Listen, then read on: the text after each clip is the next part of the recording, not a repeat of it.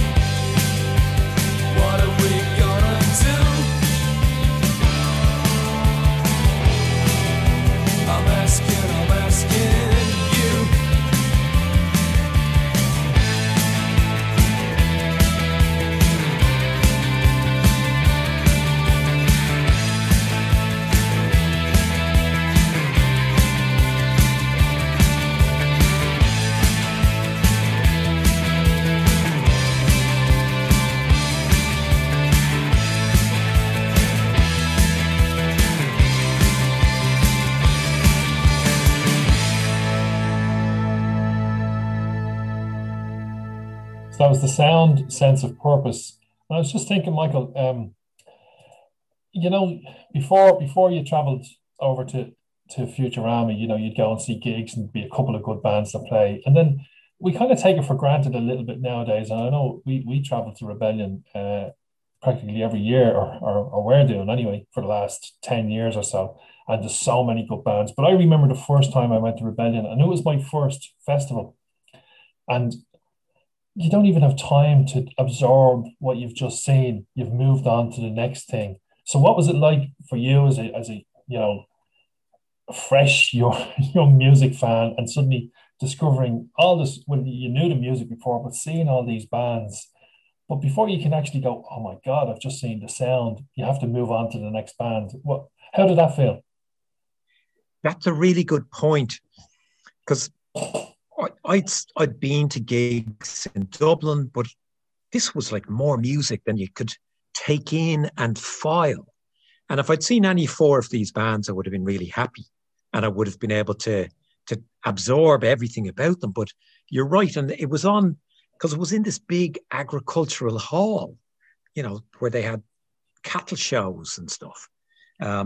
They they had split the stage into two so that one band finished and one then started, right beside it. So there was a bit of movement. So there wasn't any time. I wish in hindsight I'd kept a diary or a log, or this is what I thought of this band. But um, you're letting the music wash over you, Yeah. because it's impossible to file it all. But you made a really good point on the last show about 8 years later. I went over for the Reading Festival, and I emigrated at that one, but that meant that there were 8 years in Ireland of very conscientious music loving and gig going. That from Futurama, I maintained that level of love for music. But I don't remember every single thing, but things do lodge in your brain. Yeah. And the food, Niall, stayed with me. Like I remember, you mentioned going to Rebellion Festival, and you can buy food. Anyone who's going to a festival now, pre-COVID and looking forward to after COVID, you can probably buy a range of decent food. But at this one, I remember there were little old ladies on they must have been wooden benches that I would have associated with wallpapering. And they had little tablecloths over those. And they had, plastic bottles of orange, that kind of diluted orange, the kind of fake Fanta or whatever it was. And, cheese sandwiches wrapped up in cling film. And the crisps, I remember, it wouldn't have been the first time that I'd have had a load of English crisps. And I remember the cheese and onion, either Walker's or Smith's. They were much more oniony than Yeah. the Irish ones, and just things like that stay with you. But the catering wasn't great. It was very primitive Yeah. for what it was.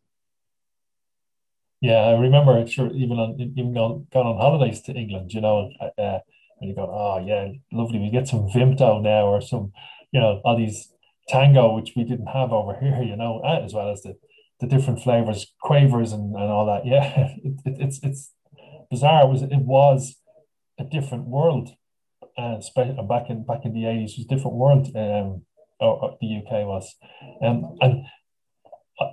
a different world, and really shows back in 1981 in Ireland, the Catholic Church had a huge influence over the nation, and it was maybe starting to wane a tiny bit, but probably not much at that stage. And so most people on a Sunday afternoon, they will either have been to mass, or they're dreading the fact that they have to go to half six mass on Sunday evening. And in 1981, a lot of people would have been forced to go to mass, of my generation, and maybe of our generation. Certainly, where I was living, that's what people were being told to do. So Sunday afternoon, while we're dreading mass, you're getting ready for UK Decay in Leeds, which is quite a difference. And UK Decay you have down as the next song. So how were UK Decay while we were all preparing for Mass? Well, I actually nodded off during them at that one moment. So a bit like Mass. I, you're just fatigued because you're not just trying to take it all in. You're just so hyper aware certainly for me. And I knew UK Decay, and to me, they were a band like Theatre of Hate. They were kind of had that passion and intensity and bile of punk, and they distilled it in the way that someone like Killing Joke had as well. And I remember seeing their single in Freebird going through the rack of records in there. And you mentioned that you're in a different country and it's a different experience because you're not from that country. And I remember looking at the sleeve of For My Country, and that, like an English soldier, a British soldier. I had a double relationship with that because I was thinking, okay, that's a British band. Why wouldn't they sing about, what they're surrounded by, or maybe what their parents did? But for me, as an Irish guy, it was something that I didn't readily embrace. It suited me to have a bit of a distance for it. But UK Decay to me were really interesting because they've been labelled kind of gothic with hindsight, and I think that this Futurama in 1981 was a moment where loads of strands that I would associate with punk rock and with the ingredients of punk rock that you could do what you want with, where some of those then started coalescing into this thing that then became called goth. Yeah. Well, we might come back to that because a couple of songs you have later of bands that would be close, and I was going to kind of reference that later on. That's if we get to them, and hopefully we will get to them. I'm sure we will. But for now, we play UK Decay, and then I'm going to play the Hicksons straight afterwards, and we'll have a chat. Then we jump back in after. So this is For My Country, UK Decay, and then we'll have Hicksons, I Don't Want to Live with Monkeys. Then after that. For my country.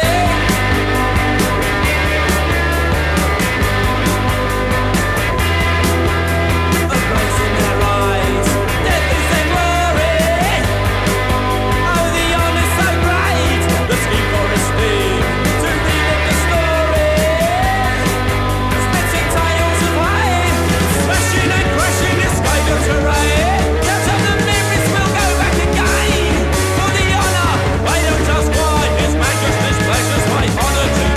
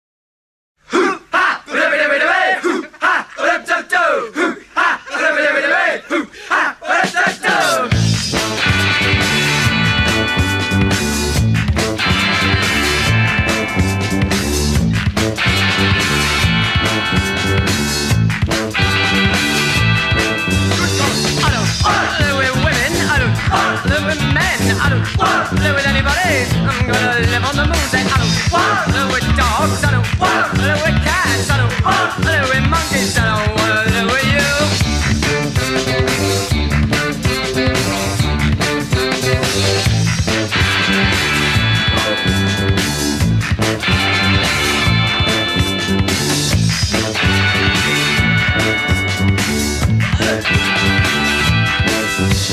I don't want to live in England. I don't want to live in France. I don't want to live in Russia. I don't want to live in Japan. I'm gonna live on Venus. I'm gonna live on Mars. I'm gonna live on Jupiter. I ain't gonna live with you.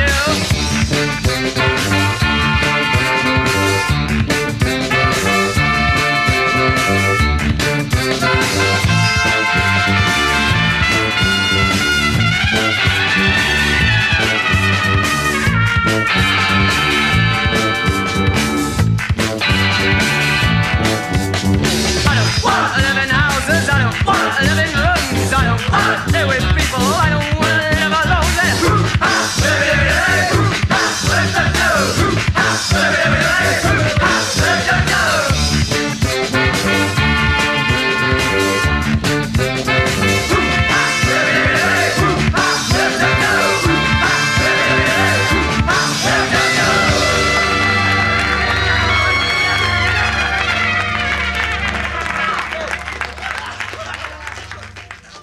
So that was the Hicksons, I Don't Want to Live with Monkeys, this 7-inch version. And from the Attack of the Cannibal Zombie Businessman album. For some reason, that song reminds me of Magnificent Seven by The Clash. I don't know why. It's maybe that's kind of, ha, or whatever that goes on in the song. But yeah, it just reminds me of The Clash, bizarrely enough. It doesn't really sound like them, but, maybe there's bits of it there. So what about the Hicksons, Michael? Futurama, they played. I'm just looking at the lineup here. They were actually before UK Decay. How was that? Had you woken up at that stage on Sunday? Yeah. You took the odd nap as you needed, and probably all that cheap orange drink, that the sugar rush. It wasn't handling, and the crisps. Yeah, but I love that you played those two songs, two bands back to back, because to me, UK Decay were deathly serious and intense, and then the Hicksons were fun, buoyant, creative, and a bit mad in the way that, say, King Kurt would have been later. But to me, they were still coming. I was able to see them in the same agricultural hall in Staffordshire. At the same festival. So, to me, even though there was a huge diversity amongst the bands, to me, I was approaching them all as, these are all little doors that punk has opened for me. And, they were brilliant. They were thrilling. And again, I would have been going thinking, I'll never see those in Ireland. They'll probably never come. And they never did. But they were great fun. It was such a privilege to see the Hicksons live. Like someone like Serious Drinking later, very musical and very capable, but then taking a bit of a swerve to do something that was funny and innovative and creative. Yeah. And I know I mentioned the Clash earlier. Next band we have down is Time and Dog, who has a link to the Clash, which I didn't actually think about, but maybe I should think of these links a bit more seriously in advance. So Time and Dog, again, I'm looking at the lineup. Time and Dog was on the Saturday, and it's 8 o'clock Saturday evening. How was Time and Dog?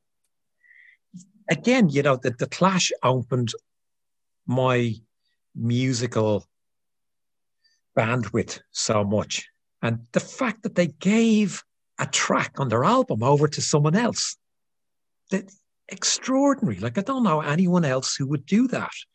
And then you get reading, because he's going to be in the papers because he's on the Clash album, and he was an old friend of Joe Strummer from the squatting days. So then that made me think, well, so Joe Strummer, he didn't just come out of an egg when he saw the Sex Pistols. He had a bit of a legacy, a bit of a life beforehand. And then you start reading about the squats and what that means and how that maybe influenced punk rock. and, you know, some of the values of punk rock. So I missed the Clash the first pair of times that they came to Ireland, when they came to Trinity and then the Top Hat. I would have been a bit young. I hadn't started going to gigs. Didn't know if I'd see them. I eventually did in the SFX, but not with the original lineup.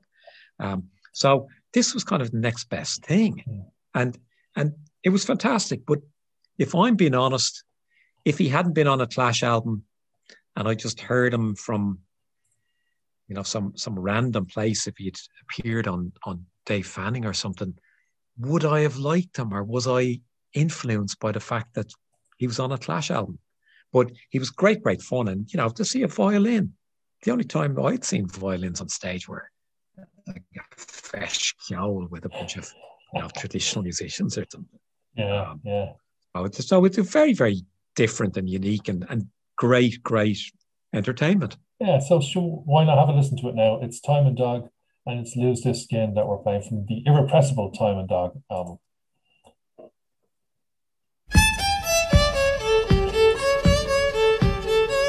And I hear that is a violin, isn't it? Yeah, we go back to that violin, so.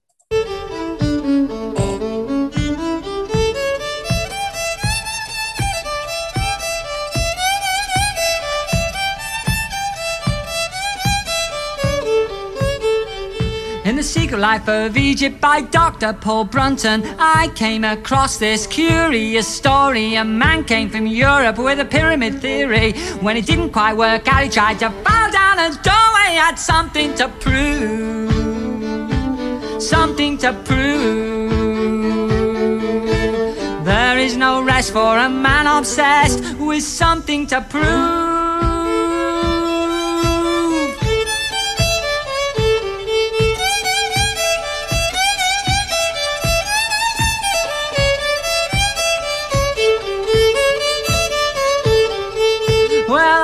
This man, he can't trust his wife. He's sure that she cheats when she's out of his sight. He follows her by day, he harangues her at night. When she finally has to leave, he's sure he was right. He had something to prove. Something to prove. There is no rest for a man obsessed with something to prove.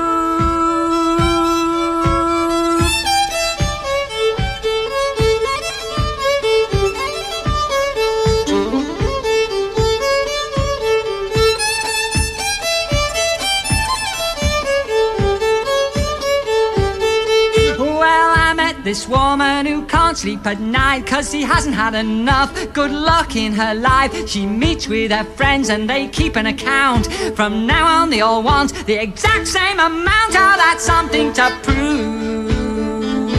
Something to prove. There is no rest for somebody obsessed with something to prove.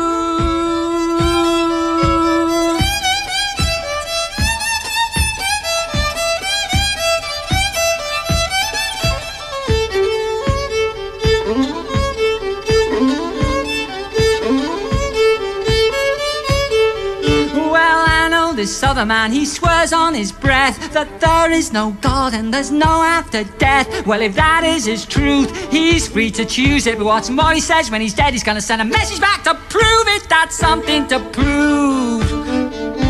Something to prove. There is no rest for a man obsessed with something to prove.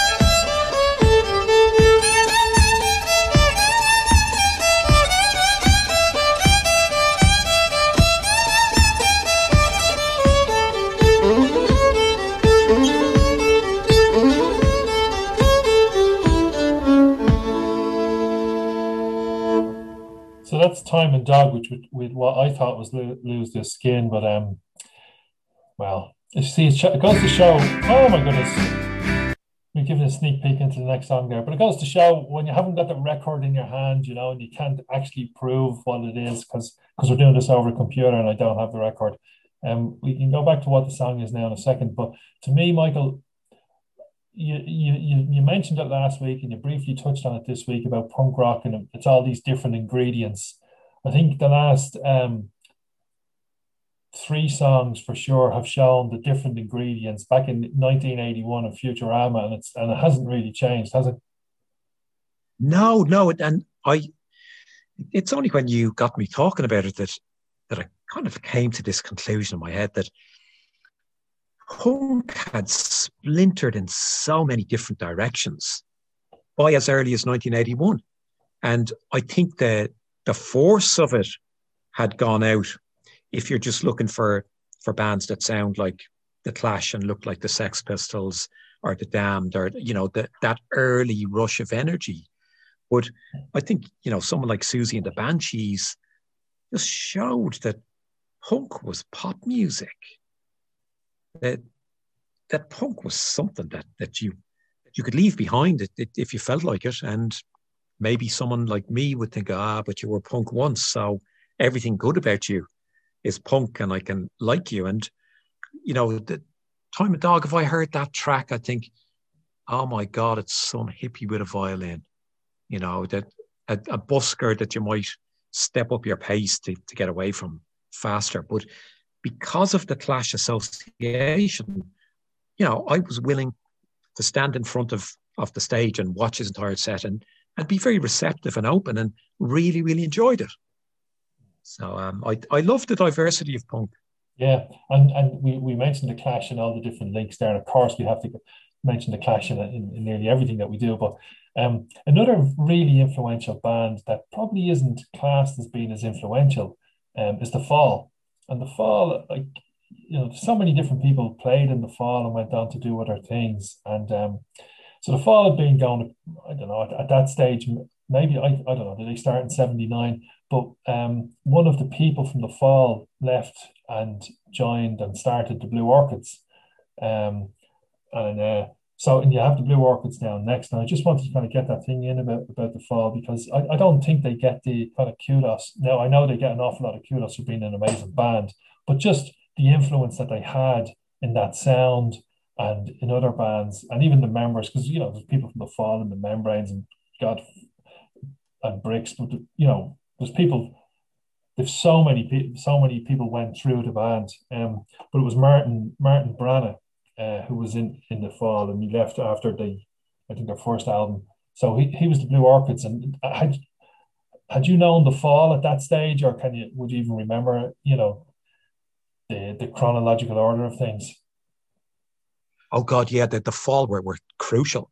The Fall were huge in our house. Very, very important band. And you're right. Because again, it was from punk, but it wasn't the punk template. It was this, guys spouting a whole load of words and you couldn't catch all the words, but you tried and you realized you were saying very interesting things. And it was this scratchy guitar thing that, then became indie rock and a sound that I absolutely love to hear. And I think I'd heard this certainly on Peel, maybe on Dave Fanning as well, and certainly on the Pirates in Dublin. And to me, it was just mad. Here was this band, and to me, the Fall were as English as you could be. And it was, Martin from the Fall and Una, who'd been in the Fall as well. And, they had a reference to W.B. Yeats. So I'm thinking, here's these English people, and they're talking about an Irish poet. And with all of the things that does to you as an Irish person, when you start thinking other people take our culture seriously, do I take it seriously enough? So I love the Fall, very, very aware of them. And I got to see them in McGonagall's with the Golden Horde, in absolutely brilliant gig, where some of your mates stole his tape recorder during the gig. And wasn't my mates. I wasn't at it. I wasn't allowed to go. I was too young. Yeah. I'm glad you weren't there. Glad you weren't there.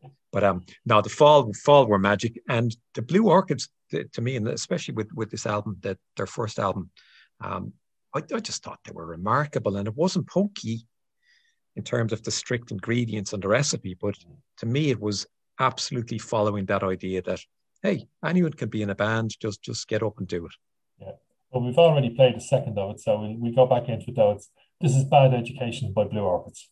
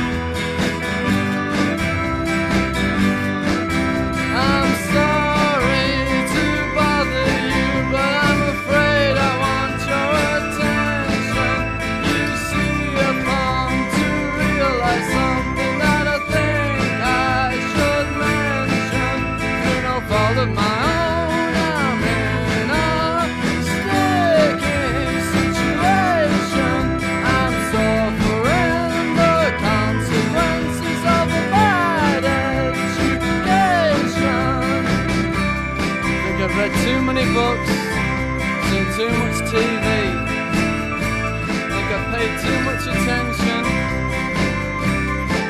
to a bad education.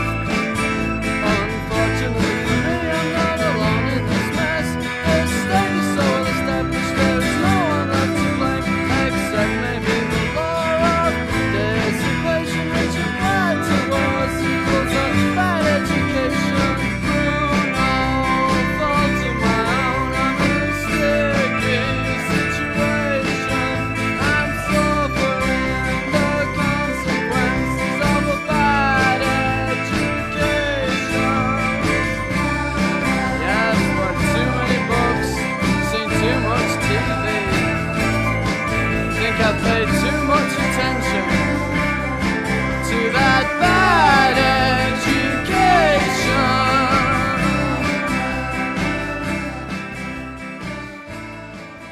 Yeah, that's Blue Orchids with Bad Education. I love that sound, Michael. I love that kind of that pop.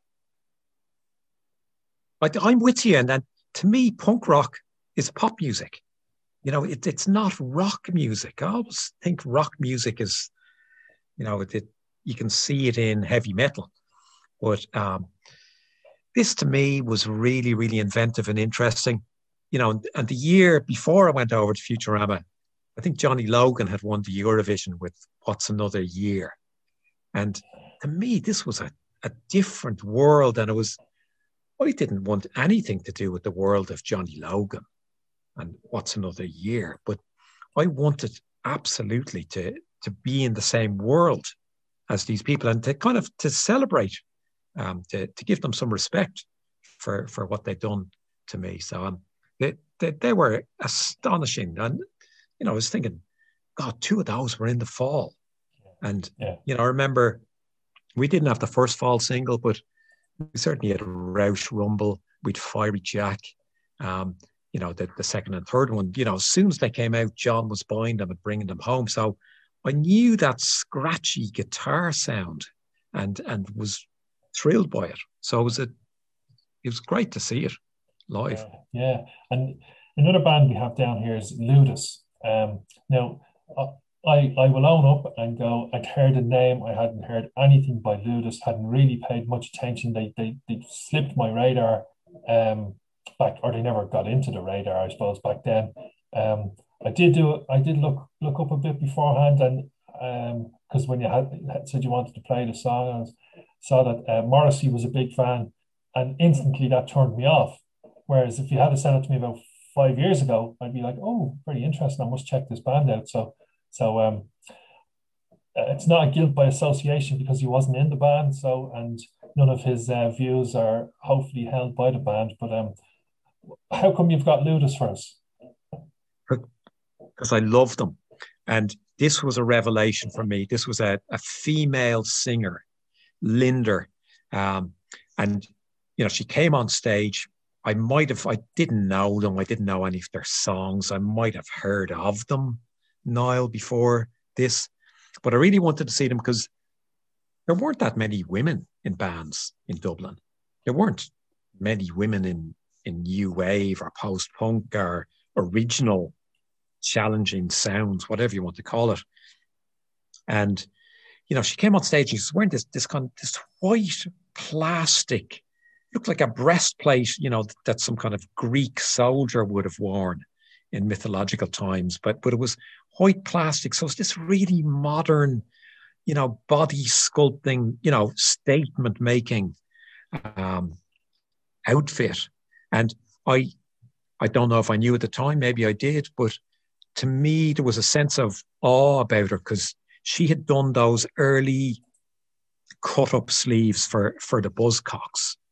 And, I just read recently that she had been at that first, pivotal Sex Pistols show, that's mythologized. It's where all the bands, everyone who wanted to later went on to be in a band. But is this in Manchester, the Pistols show in Manchester? Yeah. And you never hear about, there was a woman there. And then she went on to make really interesting collages. And then she compared her music making to be similar to making collages. And if you remember some of those early Buzzcocks ads in the NME or the single sleeves where there were bodies that were cut up, women's bodies. And the fact that a woman was doing that, and to challenge what she said, that, ads for men were all about women's bodies and ads for women were all about women's bodies. So she thought, okay, I'm going to take that and I'm going to cut it up and I'm going to put household objects in various parts of the anatomy.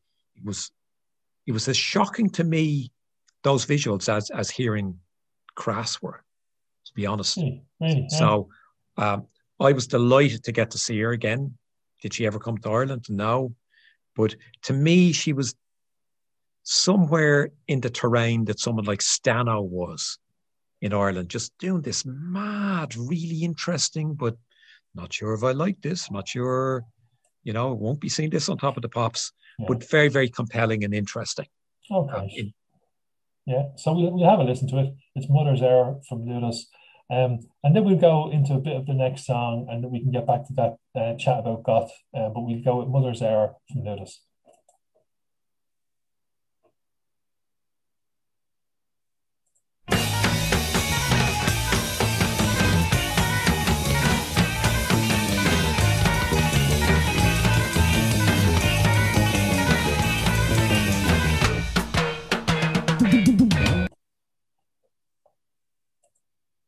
So I'm not sure what happened there. Let me just technical difficulties, and I think something paused here for some reason. But we get straight back into that.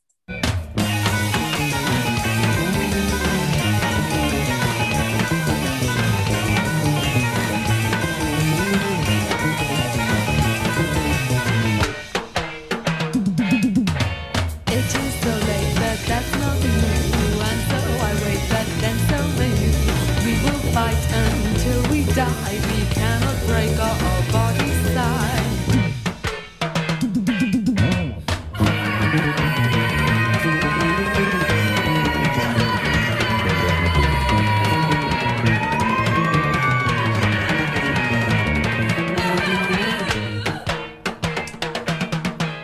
It is so late, but that's nothing new. And so I wait, but then so nothing is quite what it seems. The air is small, but still we breathe.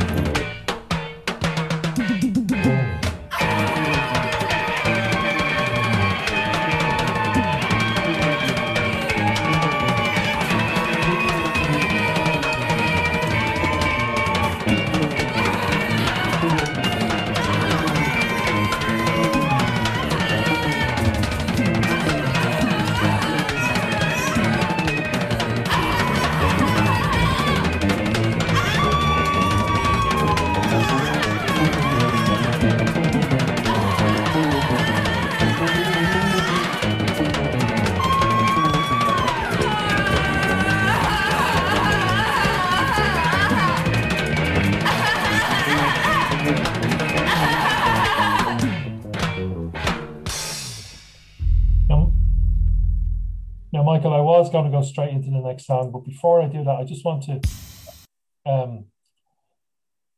ask you about how challenging was it to listen to that sound on 2 o'clock on a Sunday afternoon, and when you're there to be entertained, or were you there to be entertained, or were you going, oh my God, this is really making me question things here.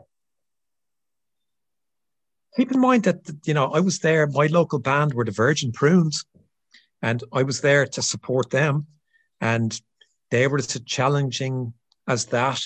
And for me, punk rock was about showing respect for the bands. It wasn't about, we want to hear the hits. It was, if you want to scream for 10 minutes, I'm probably going to stand here and take it seriously. And, maybe you're having a laugh, but there's going to be at least one person in the audience who's going to think that you've got a plan, you've got a vision, and I'm going to try and imagine what it was. So it was great fun because it was so different. It was so unusual. You kind of felt like you were seeing someone who wasn't trying to be popular or successful, but who was just, making a racket. Now, not all the songs were as abstract as that, but why not? Why couldn't you make music like that was what that was saying to me. Yeah, and I know you did say beforehand about the visuals and the look on stage, but, and the fact that, and the reality of the situation is there weren't that many women in bands. So for a woman to come out and challenge your perception of music, almost challenge you to listen to them in that way, must take, well, it's a lot more difficult to do that than to be in, a normal band playing guitar, bass, drums, and, maybe throwing a bit of keyboards in at that stage to be strange. It must have really, been a really strong person to get out and do that. Yeah, I agree. And to me, it was completely worthy of respect because it was really interesting. And it was a woman who wasn't trying to look glamorous or look like a pop star or looked like she would be appealing to men who then might give her money to sing a pleasant song. I thought it was fantastic. It was great. Yeah, so I was going to go straight into Sisters of Mercy, but I wanted to just kind of get that and kind of make that point anyway beforehand. So we go into the gut, we play a bit of Sisters of Mercy, and then we come back and have a chat. This is Emma.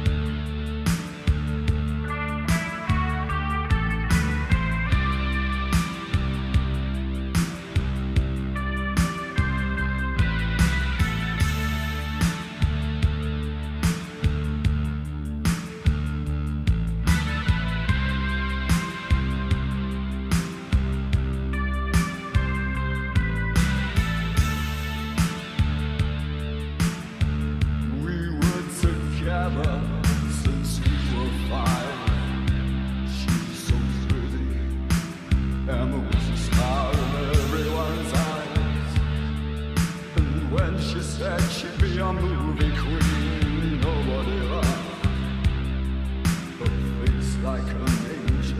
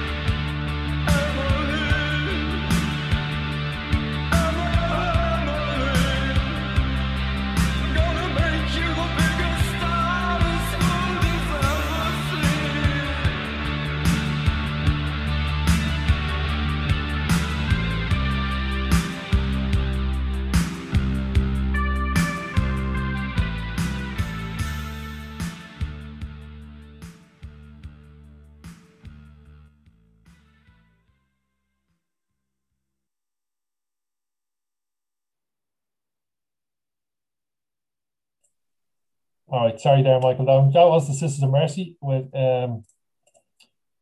So I just wanted, I was just saying there, it's not really a Sisters of Mercy original. So do you want to give a bit of background into that song, and we're going to have a little chat about Sisters of Mercy then.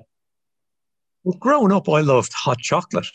I thought they were a brilliant band. Loved their singles, and that's a Hot Chocolate cover of an extraordinary song. And the interesting thing about Sisters of Mercy, it was their first gig outside of Leeds. They weren't goth at that moment.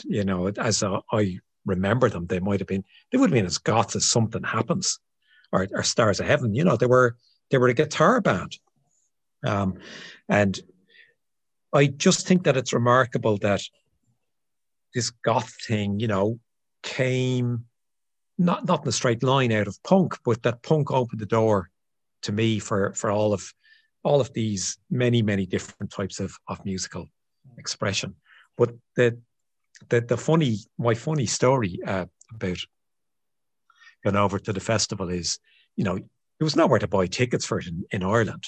So we got in the car ferry in the morning when the record shops opened. We knew that they were on sale at a record shop called Probe Records in Liverpool.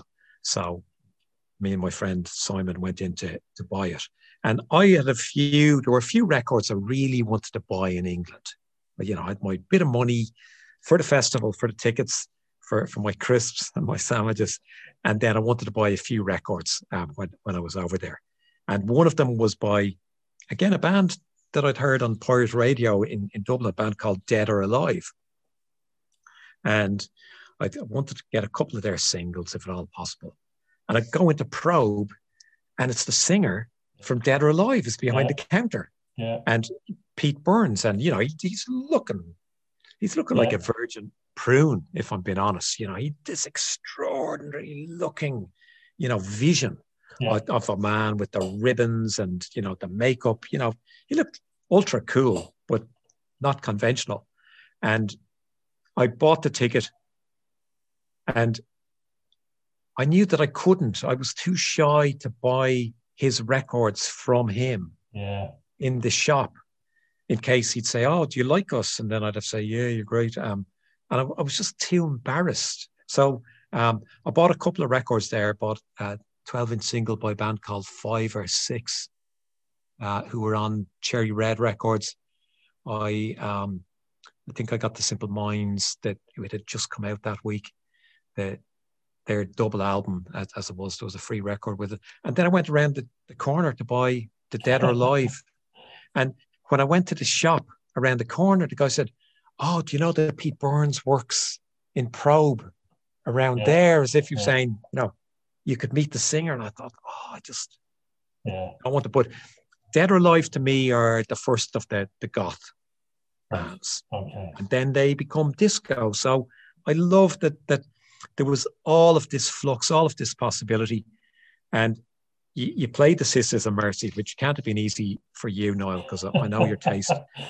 But the Sisters of Mercy had released a record, a record label called CNT that you like. Yeah.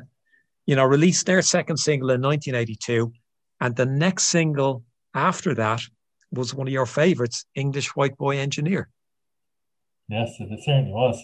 And were they on CNT, Sisters of Mercy? They were, yeah. So I think, and John Langford from the Three Johns was involved in setting up CNT, I think. Yeah.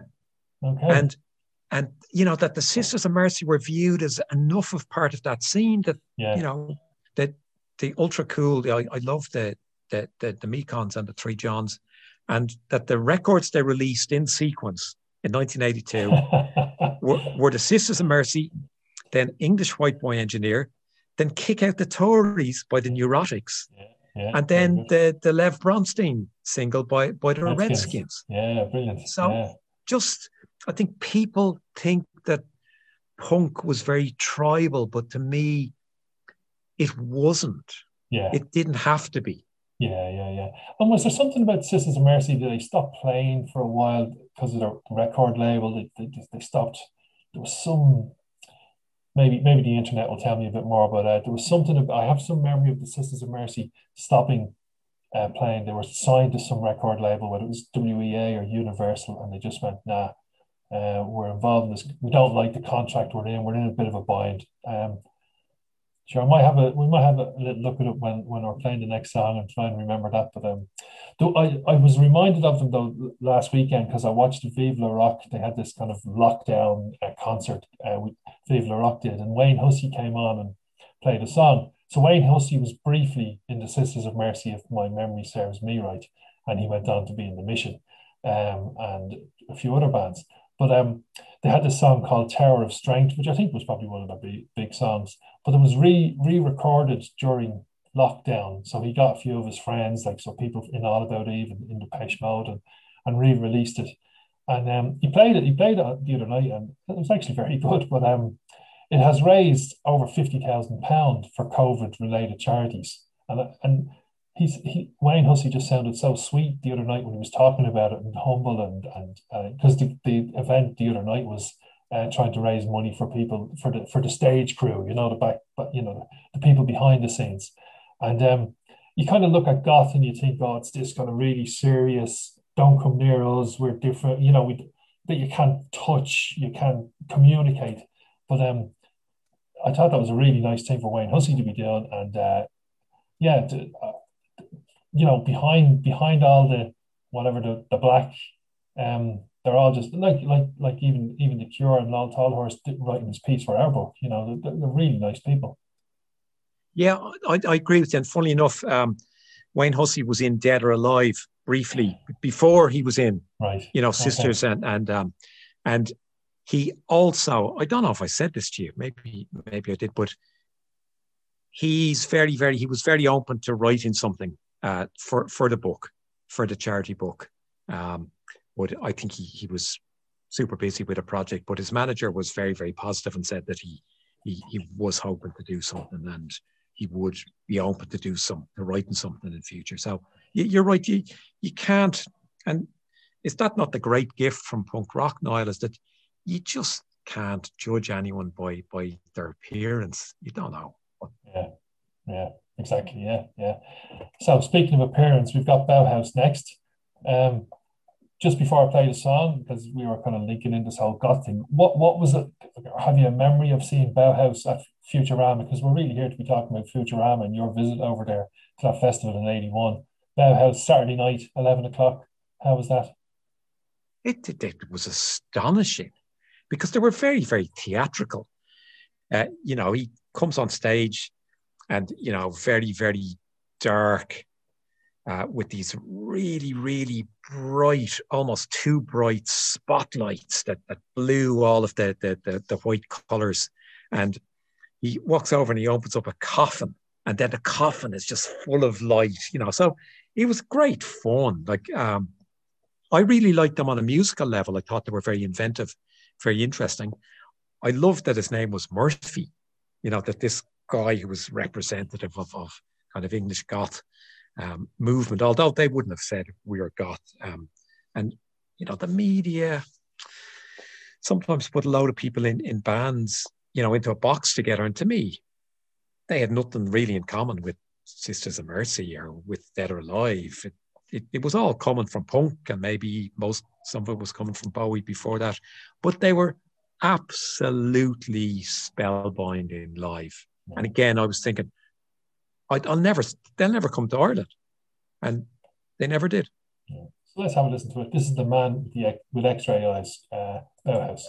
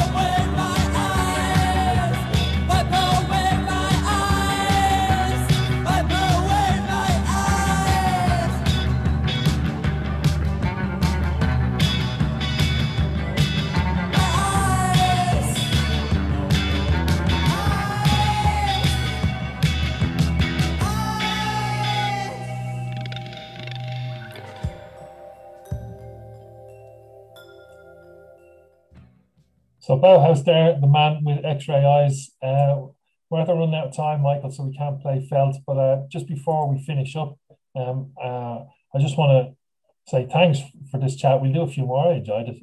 But also, just you were a young lad. You went over for this festival, Futurama. You came back. Were you a different person when you came back, or did you view music in a different way when you came back after seeing these 2 days?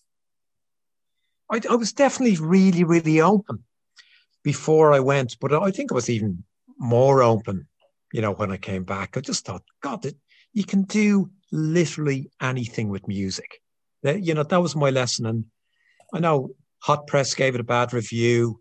The NME gave it a bad review. Sounds, Melody Maker, if they even touched it, and I can understand how professional journalists wouldn't have really enjoyed it because it was all over the place. There was no theme, but to me, that was the thrill about it. To me, this really was fulfilling punk's promise. It was just a bunch of people doing what they liked. Mm, mm. Yeah, that's an excellent way to finish the talk about it, because you did say earlier on about the different music and all, and it's all punk, but really it's anyone who wants to play in a band can play in a band, and there's different levels of enjoyment from that, but anyone, like, punk gave people the opportunity to get up on stage, didn't it? So that's great. Okay, you good? Lovely. Thanks very much. No, that was brilliant. Yeah, excellent. So thanks very much, Michael, and sure we'll be doing this again sometime. That was Futurama 81. We called it GabFest. God knows what we'll keep calling it, but thanks very much.